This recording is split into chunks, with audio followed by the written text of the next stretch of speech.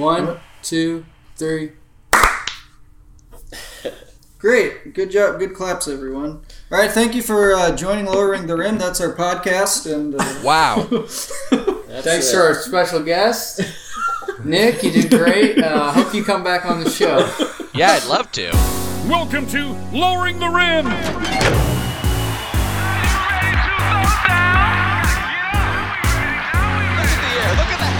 That basketball will never be the same. You go to the hole and dominate. We're talking about practice, man. Welcome to Lowering the Rim, a podcast about the NBA from a fan's perspective.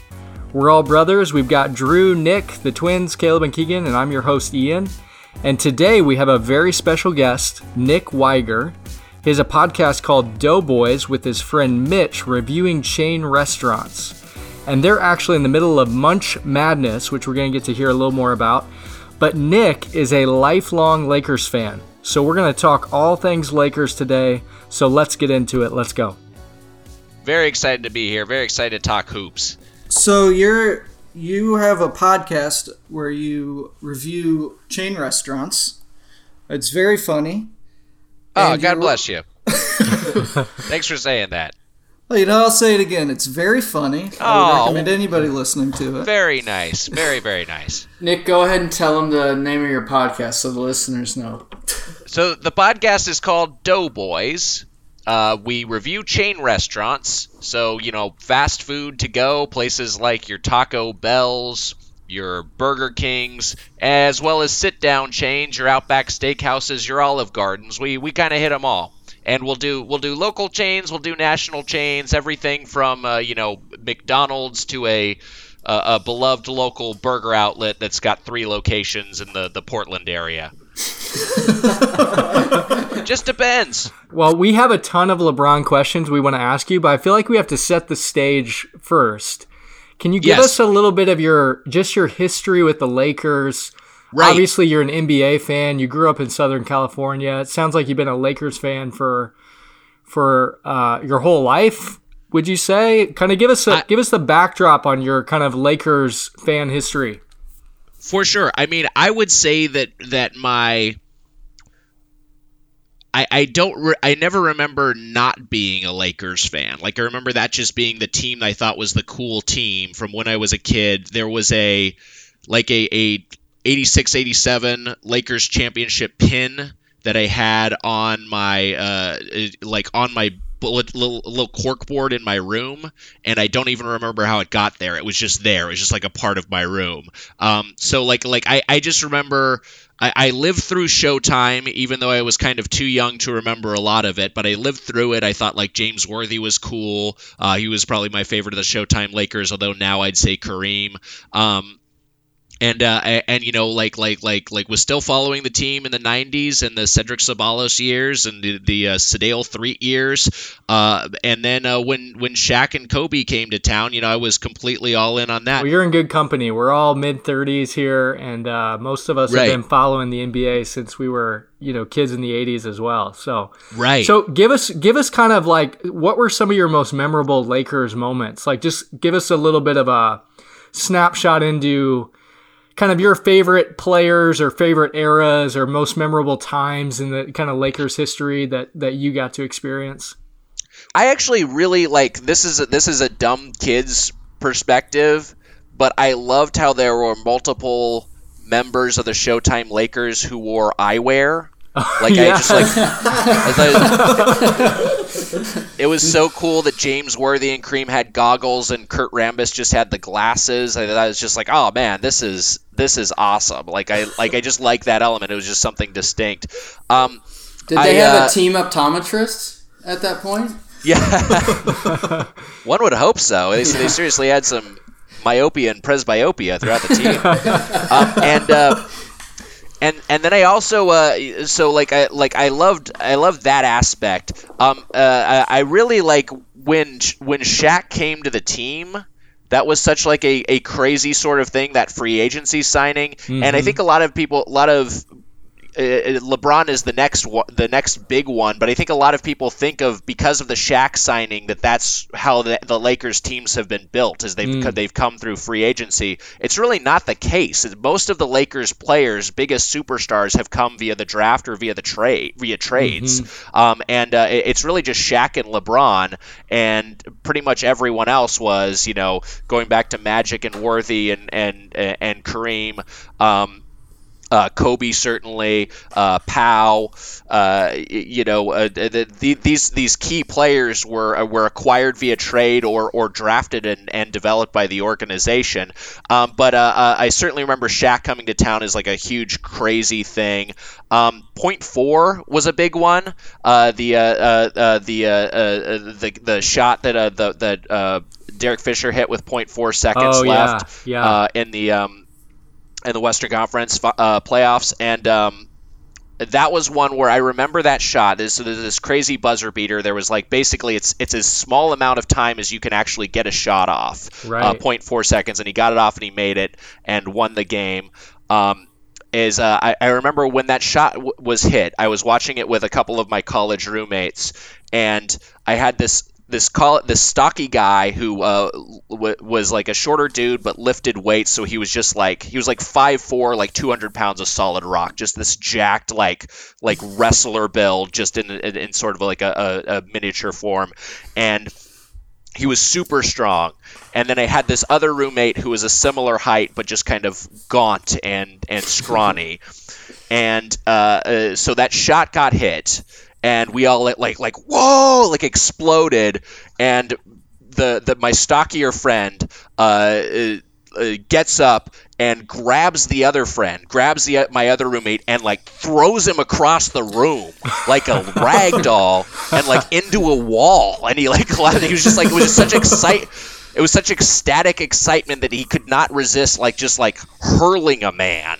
And it was one of the most, is this amazing, just this bang bang of this amazing play, and then this amazing feat of strength, and then also just a wild overreaction. And so that's just etched in my brain. Would you say it was almost like a pizza toss? It was kind of a pizza toss. He did he tossed a man like a pizza. You know what? That's the detail I'm gonna add to the story from now on. You know how at a pizzeria, there's a guy who's kind of tossing dough in the air? It was kind of like that, but with a person. That's great. So, all-time favorite Laker? Wow, that's a tough question. I think I say Kareem. Kareem, yeah. I just love he's so weird. He's just a weird guy, and I like that. I like that the NBA's all-time leading scorer is an eccentric dude. He's this intellectual who's a devout Muslim and very writes as a hobby. He's just passionate about writing. He writes media criticism. He writes Sherlock Holmes books. It's just it's he's a fascinating figure, and he was also just so great. I don't have a lot of tangible memories of him watching him live, but just knowing him as a figure and what he accomplished, and the fact that he was a key part of those 5 Showtime titles, to me, it's just I love Kareem. I would say probably my most of the person who probably generated the most memories for me as a Laker in terms of my watching years, in terms of how old I was, is Kobe. But I'm conflicted on my thoughts about Kobe now, just because of him as a man. I'm just not as we don't have to get into it, but it's just sort of I don't think of him as a good person, an amazing player to watch, but I just I have a hard time rooting for him as a man. Yeah, that makes sense. Did you ever have any jerseys? I got jerseys now. Let's see. I mean, I Who have do you have? Right now I've got a Brandon Ingram, and then I've got a LeBron. I had to refresh my jerseys. So this is actually a thing. I tend to whiff on jerseys. I'll buy a player that will not work out or will get traded. In recent years, and I came close to getting a Julius Randle, who is now on the New Orleans Pelicans, and I did not. I was worried when I got the Brandon Ingram that he was going to end up getting traded, and he did not, but, we'll see what happens this summer. But recently I had a D'Angelo Russell, and he's now on the Brooklyn Nets, of course, and then I had a Dwight Howard. Oh, I was man. it was just like a total miscalculation. But when he came here, I was like, the next big Lakers center. I'll totally get a Dwight Howard jersey. And then he was miserable to watch and left after one season. So, but yeah, I have a Magic Johnson Dream Team jersey. That's actually one I like. Yeah, that's a great jersey. Yeah, you never had a Nick Van Exel jersey? No, I never did. Yeah, Keegan's got you there. So I love Van Exel. We could get your mailing address. Ian's sitting on 2 right now. He could just send you one right over. I've got the yellow and the purple. Yeah, I was going to say, Keegan and I used to have Nick Van Exel jerseys, but somebody kept them in their closet. Didn't they? The Swires are crazy for Van Exel. What's that all about?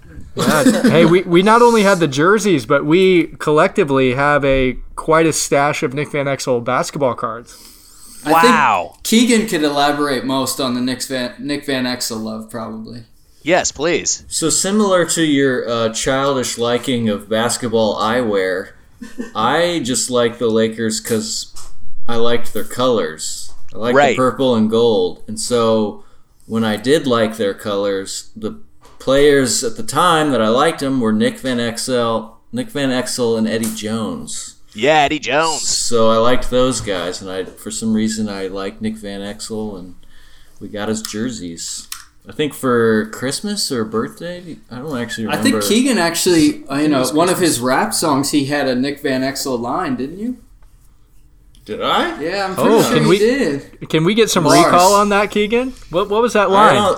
Or maybe it was a battle rap. I don't think that's true. You said something about XL and then Nick Van XL. Something like get on. Like you rhymed it with Microsoft Excel. Yeah, something like very that. Cool. Probably. Get on Microsoft. Or maybe Office. Exhale, or it was something like that. Maybe it was in one of the battle raps. I do like Nick Van Microsoft Excel. Keegan's also really into spreadsheets, so that's nice. It's hand in hand. I also like Vans. So going back to your jerseys, it kind of highlights the last 6 years or so. Maybe it's a little bit longer than that for the Lakers.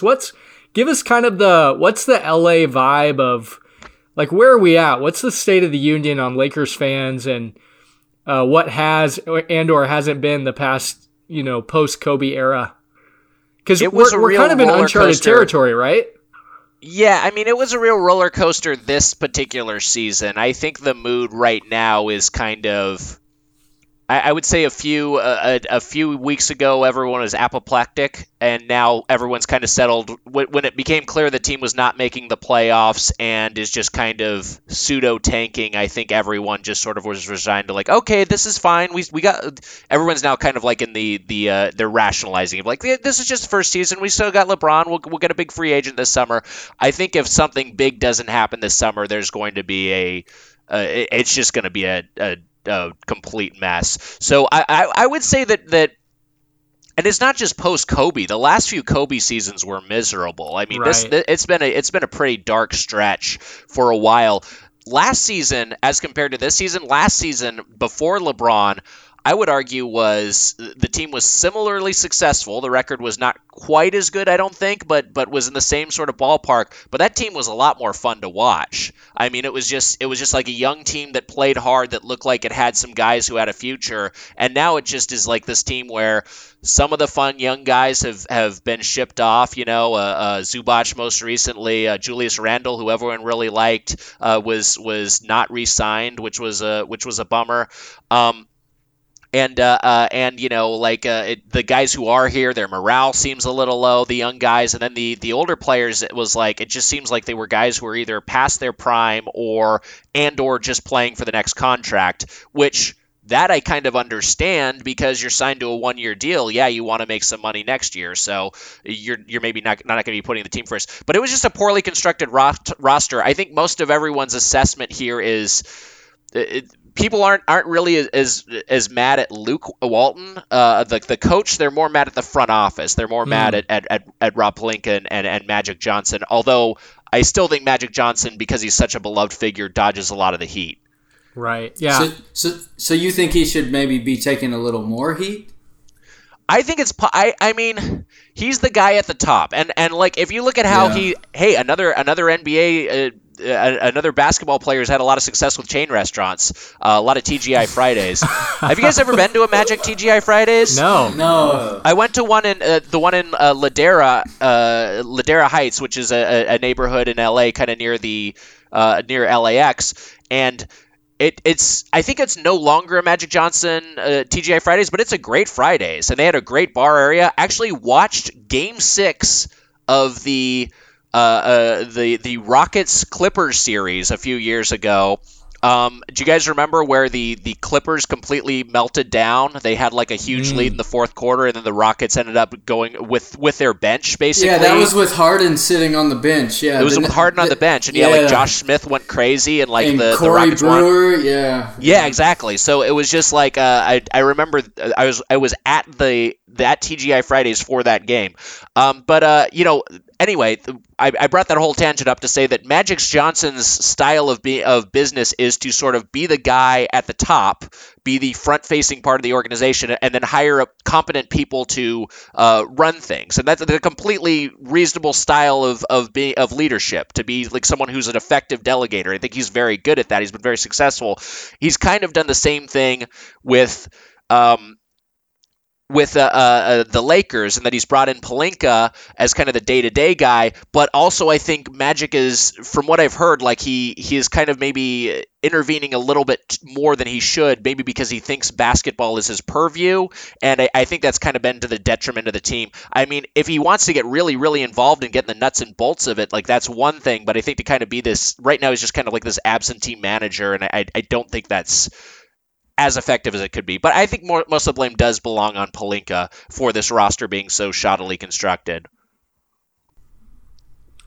Yeah, go ahead. Sorry, go ahead, Ian. Well, I'll go ahead. Hold on, I'll step in. So is the? I mean, everybody's assumption is the scapegoat is going to be Luke Walton. That's going to be kind of the structural change, and then they're gonna try to make some player moves in the offseason. Is that all you see, or I mean, is there a chance that Pelinka gets moved out by Magic or something sooner? I don't think this front office is going anywhere for another season. I think they're kind of in place, and I actually am cautiously optimistic that something positive will happen this summer, just because it's a franchise, as you guys know, where things just tend to work out over time, and maybe that luck has finally run out. But it's just the LeBron thing is indicative of that. The team hasn't been stellar. It's been drafting well, but it hasn't been like this stellarly run organization. But they just got LeBron because they're the Lakers. So I think they maybe just have a little bit enough jazz to not the Utah Jazz, that would confuse things. Enough organizational pull to have something positive happen this offseason. But if something doesn't, then I could see Pelinka maybe being purged. I do think there's unfortunately Luke Walton is going to maybe take the fall for this season, which I don't think he necessarily deserves. But I also don't think he's like this. Oh God, we got to keep Luke Walton. Like I'm just like, it's fine to make a coaching change. But just like I hear like Jason Kidd, Jason Kidd. You want to bring in Jason Kidd to coach the team? What are you talking about?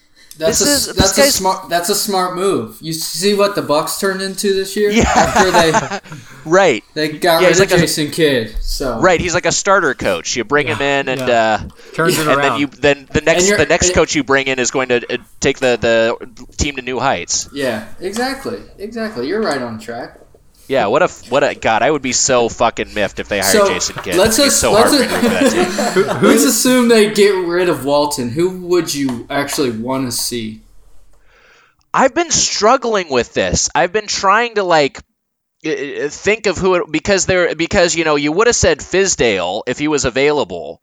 But I don't know if like since he's with the Knicks now, I don't know who the Fizdale is. I don't know who the guy is that's out there that like you really would want to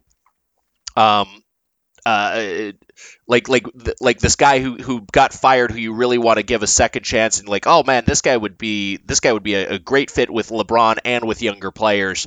The one, and this is my friend David Phillips' theory, and David Phillips, shout out DP, huge Lakers fan, diehard. He was pitching Becky Hammon, the Spurs assistant. Oh. And like, I think that would be like a really awesome thing to see, because A, she's good, B, like just it would be like historic, and C, LeBron would be like lending his legitimacy as the league's biggest star in like having the first female head coach in a major American sport. So I think that would be awesome if that happened. But I'm not holding out hope for some like amazing hire with this front office. That's such a fascinating theory, because in some ways that would, if you're Jeannie Buss, that would almost hold LeBron accountable.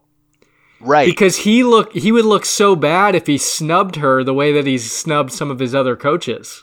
Right. And so I think that would be an interesting move for a lot of reasons, and it would also just be awesome to see. I also too, you know what? I would love to see Tyronn Lue. I like Lue. I think he's a good coach. Certainly a history with the Lakers, and the team has had some success with former players coaching the team. So I'd be totally down for that.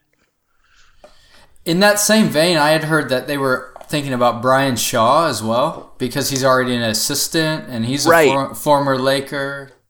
Yeah, Brian Shaw, because I think he was an assistant under Phil Jackson, if I remember correctly, and he was like considered at the time Brian Shaw's going to be the next big NBA head coach. He went to the Nuggets, it didn't really work out, but I think he's a guy who deserves another shot. I think like he would be a good head coach in the right situation. Is this Lakers fiasco the right situation? I don't know, but I'd be fine with Brian Shaw. Okay, as far as like other changes that they could make, yes. Say they don't get Anthony Davis. Is there any other move you see this offseason that could possibly? I don't know what the word is. Put some hope into you about the organization moving forward? I mean, I think in that case, you just got to max out Mike Muscala.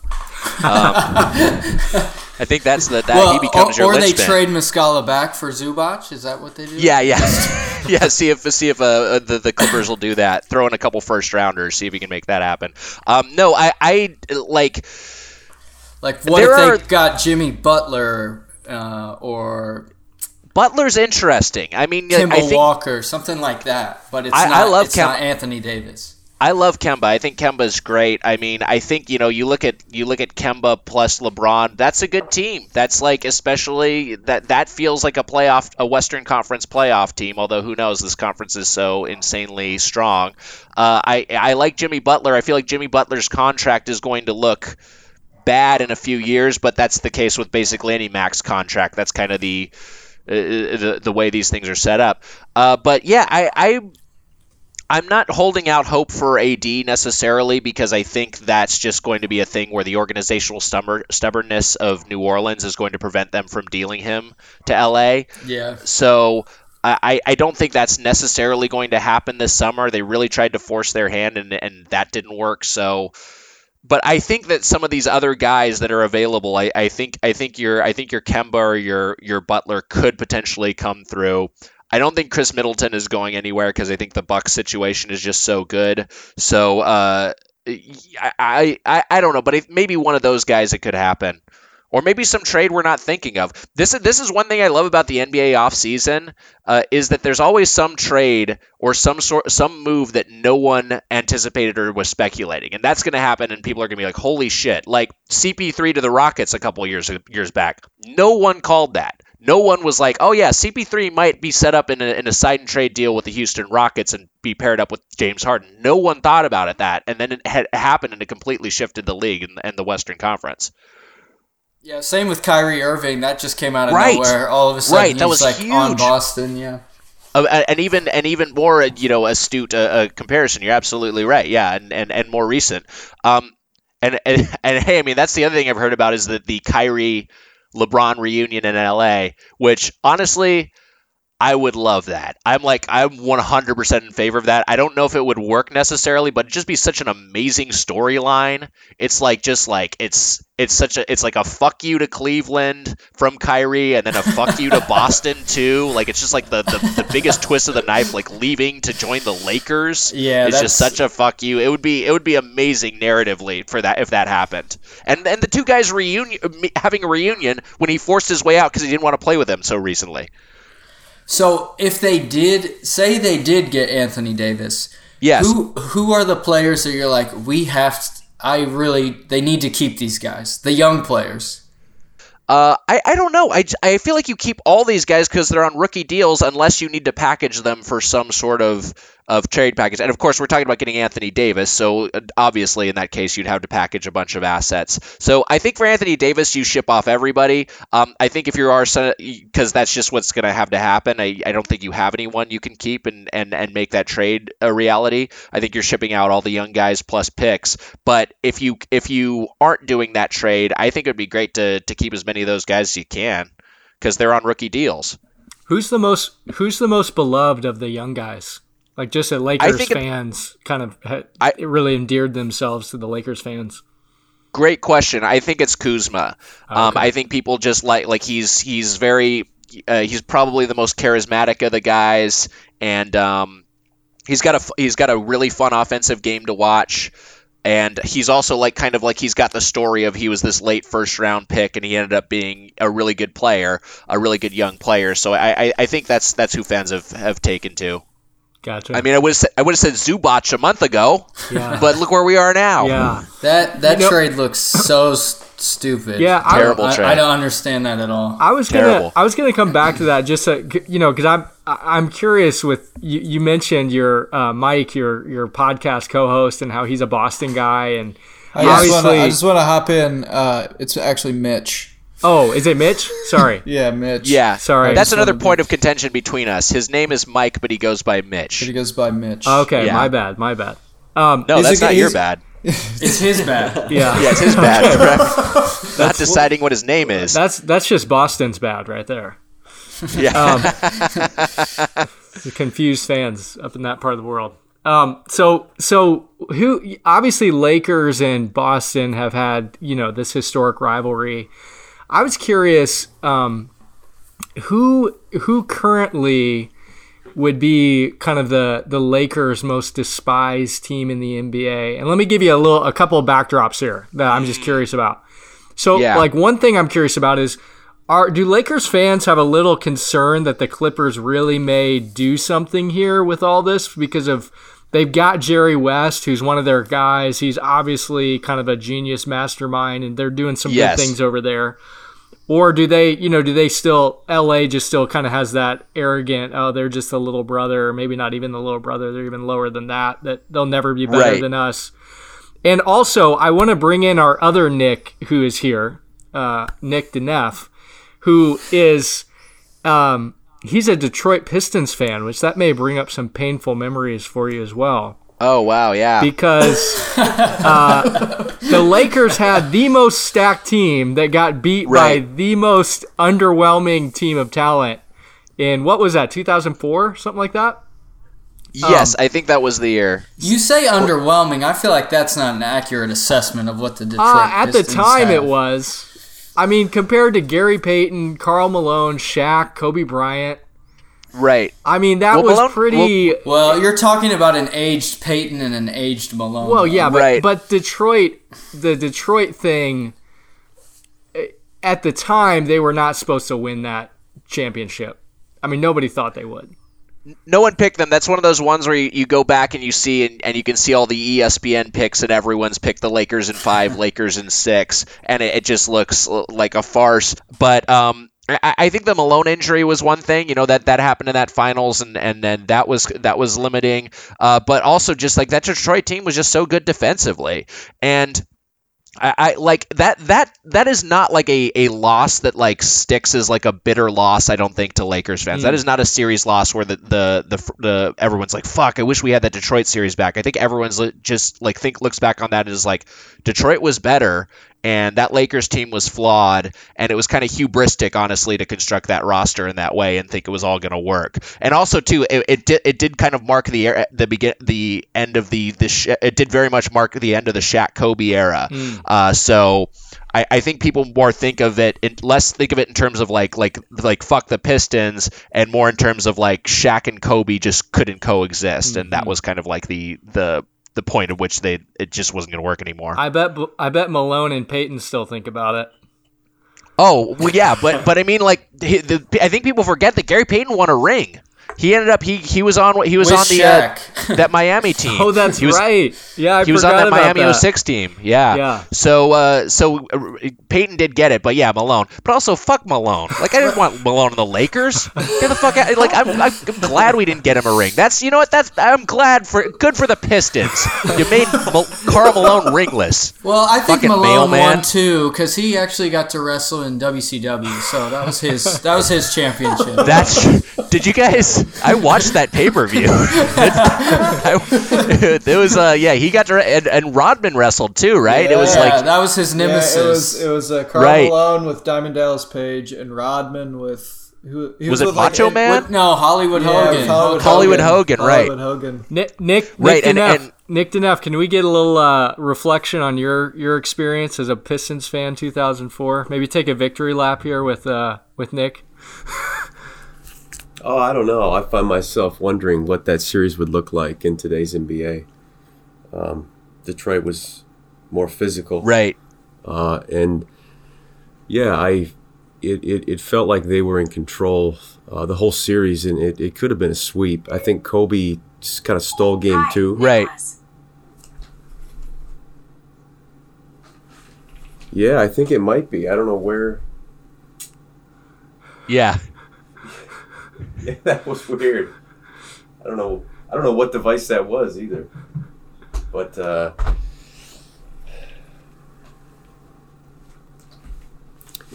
they marketed it like that, but they fell off pretty quick. It happened pretty quickly. They got Rasheed halfway through the season, and then they lost the following year when he failed to close out Ori in the corner. So it just. And that was, I think, the least watched finals. That Pistons-Spurs finals was like the least watched in the last 30 years. So it didn't have quite the same hype motor that the Bad Boys might have. In his defense, no one ever closed out Robert Horry, so... Big shot, Bob. Yeah. Yeah. Shouldn't feel too bad about that one, Sheed. Yeah. That was just typical Rasheed, though, right? Just sort of kind of suddenly confused and lazy, and and then he could come down and he'd go to the other side of the court and shoot a couple of left-handed three-pointers, just because. Right.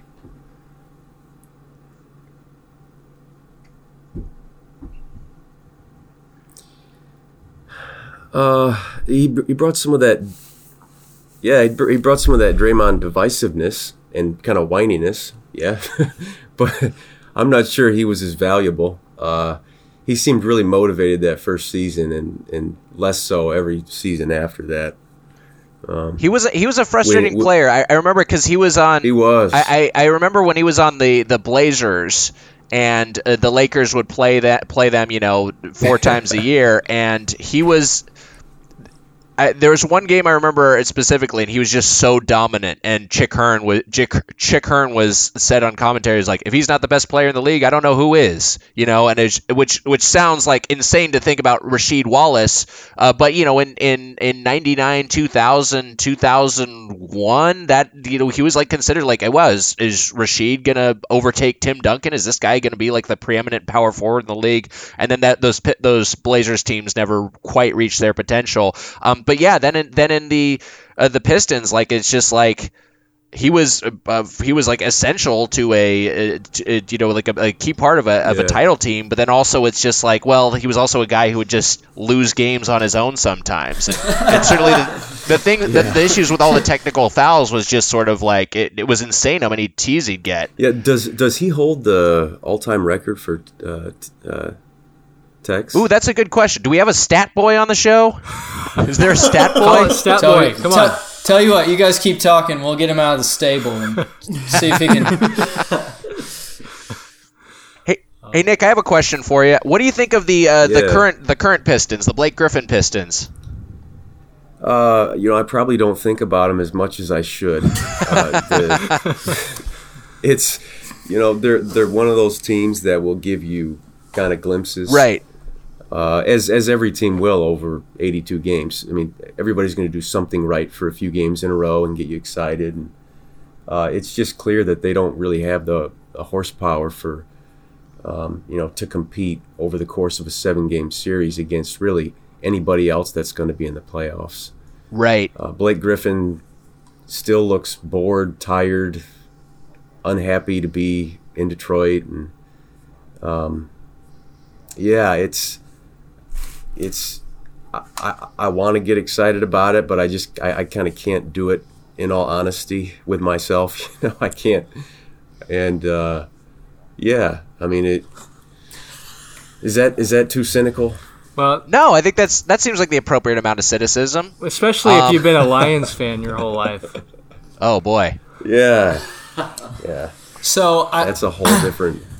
Our stable boy got out and he took a lap and he did find the technicals. In the top 10, there are 5 Lakers in the top 10. Wow. Yeah, that's pretty crazy, huh? We've got Shaq at number 9. Kobe is number 8. Now, Gary Payton's number 4. I know he's more known for being a supersonic, but right. So Rasheed Wallace is number 3 in the history of the NBA with technicals. Number one is also a Laker. Can you guys take a stab at that? I mean, is it Dennis Rodman? Ooh, he's on the list, but no, he's I think he's 11. No, he's number 5. Sorry, Rodman's number 5. Rodman's 5. I'm sorry. So there's like 6 Lakers in the top 10. Is it someone who is mostly known as being a Laker, or someone who did a stint on the Lakers? He is not known as a Laker at all. But he has been mentioned multiple times on this episode. I'll give you a hint. They're known for wrestling. Oh, Karl Malone. The mailman. You don't think of him as a guy. I mean, he was like kind of a dirty player, but you don't think of him as being a guy who got a lot of technicals. But I guess just over such a long career, they add up. That's crazy. 332. Wow. So Charles Barkley was number 2, and then, like I said, Rasheed Wallace was number 3 at 317. Wow. That's a lot. That's a lot of Lakers. I guess that just means your team has a lot of spirit, a lot of fire. Right. They take the game seriously. For sure. I mean that. I'm gonna say technicals are a good thing now. Yeah, maybe a little entitlement there too. I don't know. Right. Well, I think that's also a thing of like, it being a high profile franchise. A lot of players who are, like a Dennis Rodman, like a Karl Malone, like a Gary Payton are guys who played a few seasons for the franchise. Mm-hmm. I mean, Wilt Chamberlain, even that was kind of his career arc. It was the back end of his career when he was playing for the Lakers. So yeah, I think that sometimes happens with LAL. So who back to the oh wait, a low blow. I can say that. Well, hey, we got to get to LeBron, okay? Because we've got a card carrying LeBron hater on the pod. Oh no! I'm not going to name names, but he may have the same name as you, Nick. Oh boy! And so we got to get some LeBron questions on the table here. He's been holding his tongue this whole time. Yes. For this portion. Yeah. So have you ever heard of the Twitter account Petty Air Jordan? No. Okay, well, let's just say we know who runs that account. Does his name also rhyme with Nick? No, it doesn't. Oh, okay. No, it's Ian. He's putting it off on me for some reason. I'm not sure why. You're putting out lies. We actually, there is a Petty Air Jordan. We do not know who runs that account, but there is somebody who is a fan of that account on this podcast. Wags, can we start with this? Did you see where his, I believe it might have been his doctor, is either his doctor or personal trainer, tweeted out that LeBron should have not been playing?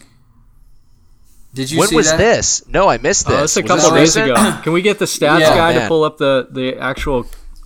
I think Stable boy. Yeah, let me get him out of the stable again. You guys go ahead and keep talking. Okay, so let's just start with... how do you tell the difference in LA between a LeBron fan and a Lakers fan? It's pretty easy because they'll just say it. LeBron fans, I think, are not shy about saying that they like LeBron and that they were just they were following the Heat a few years ago, then they followed the Cavs, and then now they're following the Lakers. I mean, I think that just ask. That's how you tell. Okay. What are and I'm asking you your opinion as well as representing Laker Nation.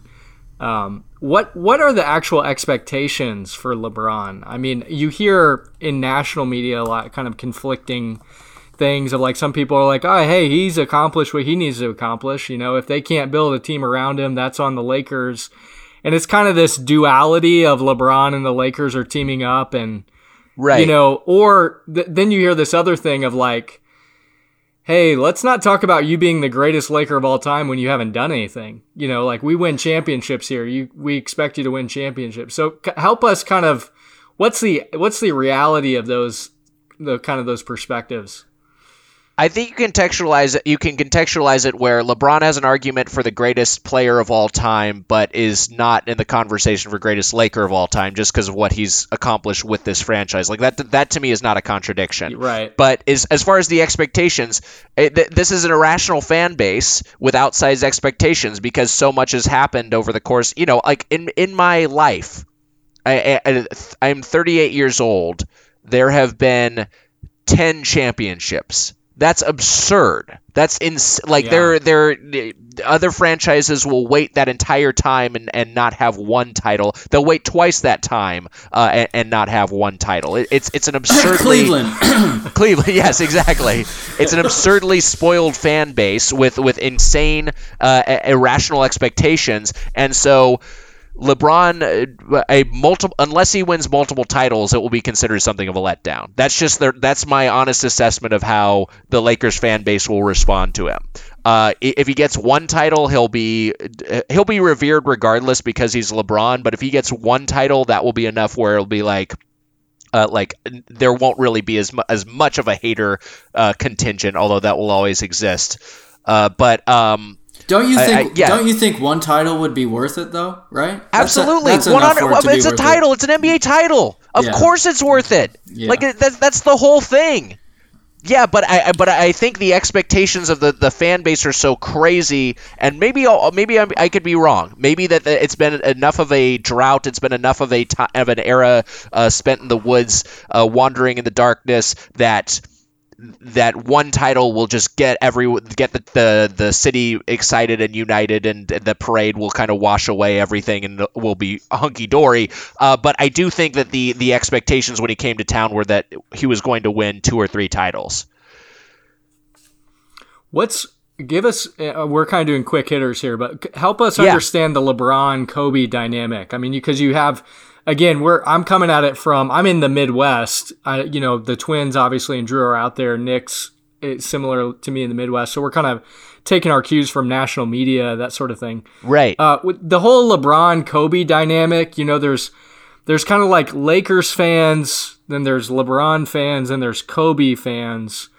Yeah. How does explain the Kobe LeBron dynamic and maybe some of the inner conflict there? Because there's some of those Kobe fans have been saying, "Hey, LeBron is getting too much love. Kobe's better than LeBron." And how do they kind of reconcile the fact that he's on our team now? How do we cheer?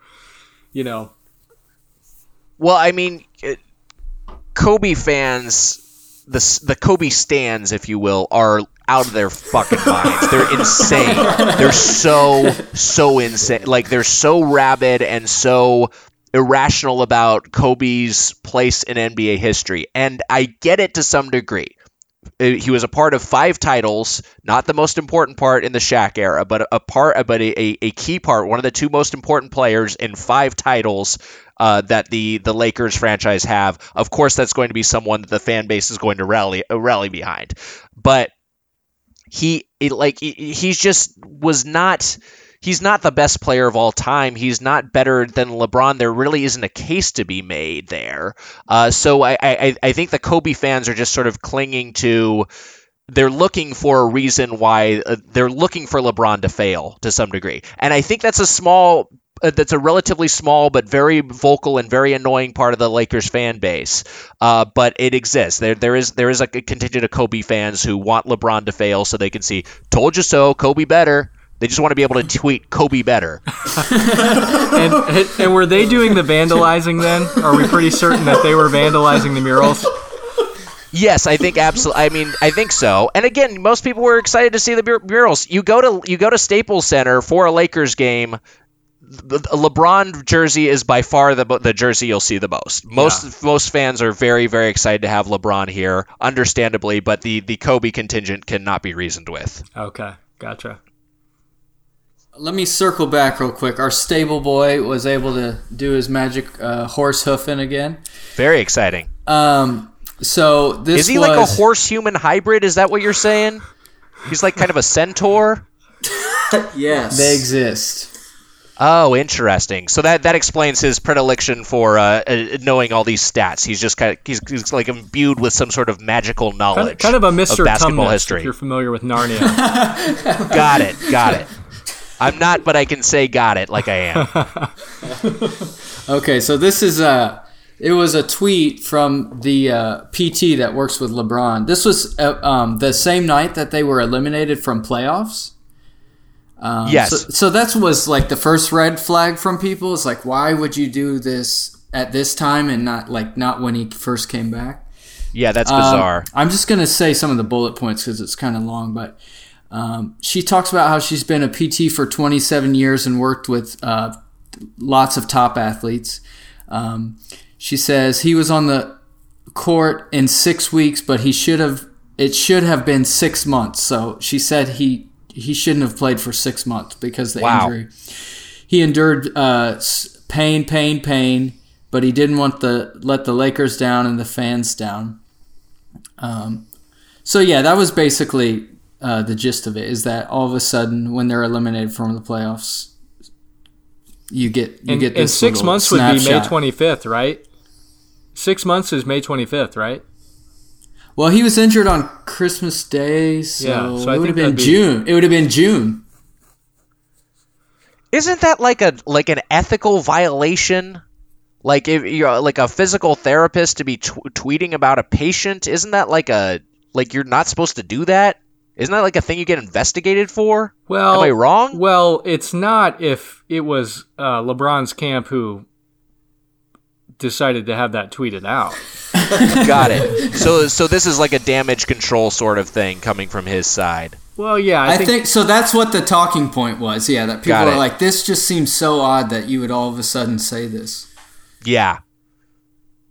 I mean, I don't know, but it's also weird that they feel like the need to be defensive about that because LeBron has had an amazing season. Like this is like it's they're because it's just what he does. He's got MVP numbers. I'm not sure if your magical stat centaur has it at the ready, but he's averaging something like 27, 8 and 8 on like 52% shooting. It's something like that. It's in that ballpark, and it's insane numbers. He's not having a down season. He just has a poorly constructed roster around him. Right. And he's missed games. Well, and to your point, I don't think that's what makes it even weirder. He didn't need to be defended. Like, they could have just let it alone. Like, he got injured, he came back, he played, they didn't make the playoffs. Like, that's all it had to be. But it's they kind of turned it into something else. You know, our Centaur boy said that he is averaging 27 points, 8 rebounds, 8 assists. So you were pretty spot on. I looked it up fairly recently. Oh, okay. So going back just to the post, I mean, one of the criticisms of LeBron is, and it seems like it's pretty common knowledge, is that he's going to control the narrative. He's going to get out in front of, the storyline and kind of control that. What's your take on that? And I mean, I'm kind of asking for a friend here, because I know some people get really frustrated about that. He needs content for his. But yeah, I mean, what's kind of what's your opinion? What do you think is kind of the general Lakers opinion on that? I mean, it's the whole passive aggressive, social media stuff, or right. There's a litany of examples we could go through, but I think it's just there's going to be some sort of trade-off with any superstar athlete, and that's what you get with LeBron. And as trade-offs go, you can live with it. You know what I mean? It's just like he's that's how him and his camp deal with things sometimes. And sometimes it's less than ideal or even actively unhelpful. Sometimes it leads to things like we were talking about earlier, sandbagging coaches that he doesn't get along with. But I think it's just like you know that going in. Like to me, it was like when people were complaining about the KCP contract. Well, it's just like, well, that's just part of signing LeBron, who's a Clutch client, is that you got to take care of this other guy who's a part of Clutch. That's part of it. If you sign LeBron plus KCP as a package deal and you overpay KCP a little bit, that's fine. That's just like how this sort of thing works. It's like a business reality. So I just like, it doesn't really faze me that much because it's such a known quantity. You know that about LeBron. You know that's just how he operates. Right. I feel like that's actually probably the most objective, measured perspective on the whole situation. Is just to recognize that it is what it is. You're not sugarcoating it, right? But there's some expectations that we're gonna make this trade off for this reward later on down the road. Can I use that as a pull quote for my podcaster bio? The most measured and considered opinions in the game. Sure. Yes. When we redo the intro, that's how we'll introduce you. I love it. Yeah, I'm having a hard time recognizing you right now, Ian. You're taking all this really well. I respect Nick's. He's candid and he's got some good takes on all of this. I think we could put you up against any national media member, and I think you would hold court. My superpower is bullshitting. I learned it. Caleb and Keegan know this from working with me at Funny or Die.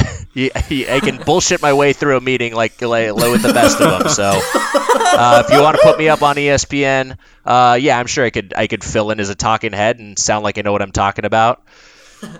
Okay, so give us your predictions, since we're talking, we're kind of complimenting your measured takes.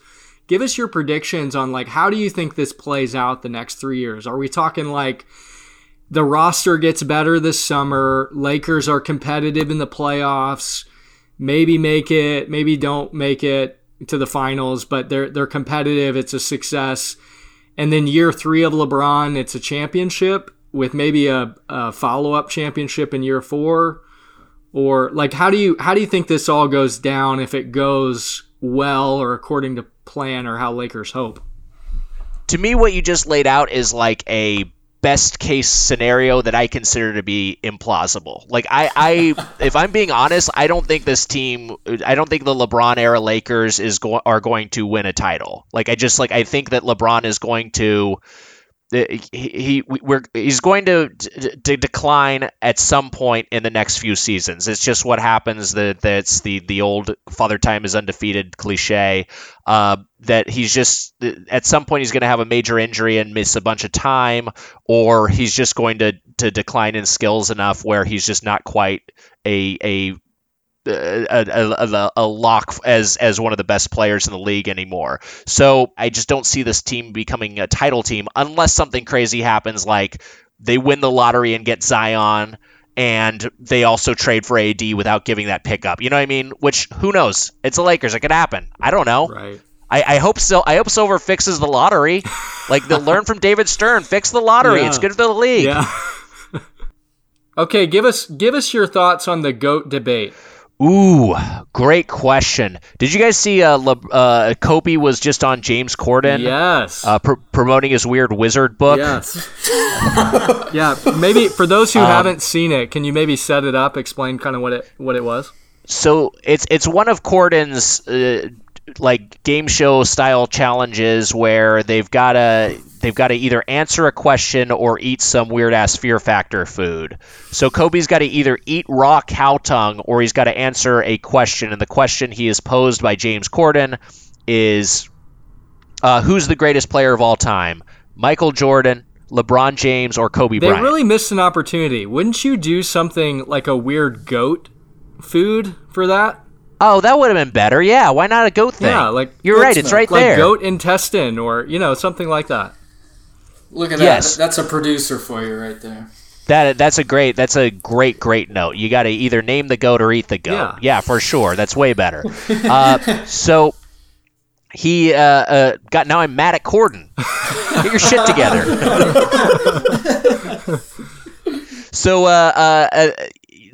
So he asked Kobe this. Kobe is going to eat the cow tongue, and then he just says "fuck it," and he names. I don't think he actually says "fuck it." Actually, he says, and he says he's number 1, MJ is number 2, and LeBron is number 3. And Kobe stands rejoice around the world. Right, but also, like, what else is he gonna say? I think just like probably owning it is the best move to make in that circumstance. But if I was being rational, Kobe would not be in my top 3 and not in my top 5 either. I would say I love Kareem. He's the all-time scoring leader, many titles. I would put, and this is not a popular opinion, but I would put Kareem number 1. Then I would say I go back and forth. I might say MJ number 2 right now, and then I'd say LeBron number 3. I'd fill out my top 5 with probably Wilt and Bill Russell. Yeah, so that's how I'd kind of rank them. And some of those, like I never really watched Wilt or Bill Russell play outside of archival footage, but just knowing like looking at their accumulated career achievements and knowing what they meant to the game, I think it's hard to not have them somewhere in the top 10, if not the top 5. Nick Denef, what do you think of that take? I mean, can you handle that? Kareem number 1, Jordan number 2? Yeah, I think that's. I think Kareem's underrated. Yeah, that sounds fine with me. I you know how I feel about the top 10 or 15 guys. I think it's a lot of them are kind of interchangeable. Right.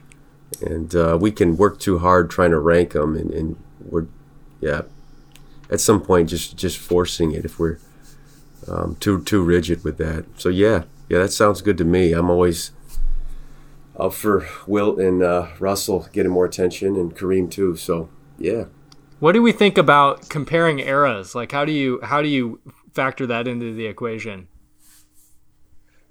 I just assume, I sort of assume a sci-fi scenario where this player would be transported to our current time, but they would have access to the contemporary training regimens and nutrition and the advances that have been made in how the game is played. So it's just sort of saying, like, what did they do relative to everyone else in their era, and sort of applying it to how they might be now.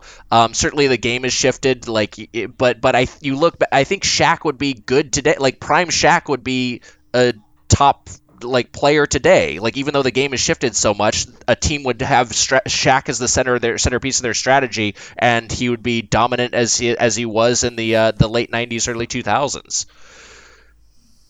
Yeah, man. Ian, what do you think about what about Nick's take of his top 5? I think it's respectable. I mean, that's a reasonable take. I am with both Nicks on this, that I think some of the older players do get dropped a bit because of our prisoner of the moment takes, and I think LeBron is overly showered with praise, which is more of my issue compared to some of these greats before. I mean, you have guys who dominated the game in ways that LeBron never has. LeBron's done that in the East, but he hasn't dominated the game the way that like Kareem or Bill or Michael, in my opinion, have. So then to your point, then it becomes like, it depends on how are you going to evaluate eras. And I can appreciate, maybe different views of how you evaluate that. And some of it has to do with what you grew up with, right? So like for me, my formative year, we lived in Missouri when I started watching basketball. We don't have a professional team. Michael Jordan's the first person I ever heard of. So he formed what I thought of basketball, right? So you grew up in Southern California. You're seeing Kareem. Yes. There's no doubt that Kareem is one of the greatest of all time. He has a move that is unique to him, that was unstoppable, similar to Jordan. Jordan's fadeaway is unique to him. It's unstoppable. He won 6 championships, all-time scoring leader, played in multiple eras in a sense. So, yeah, I mean, I think some of that is my beef is I think there's a lot of prisoner of the moment stuff with LeBron that just gets really old and annoying personally. Yeah. I think that's a sane take, but Ian, have you considered that maybe you're just a hater? Oh yeah. Yeah, for sure. No, I think I am a LeBron hater. Right. Man. Cool. Nick, is there anything you want to plug? You know what?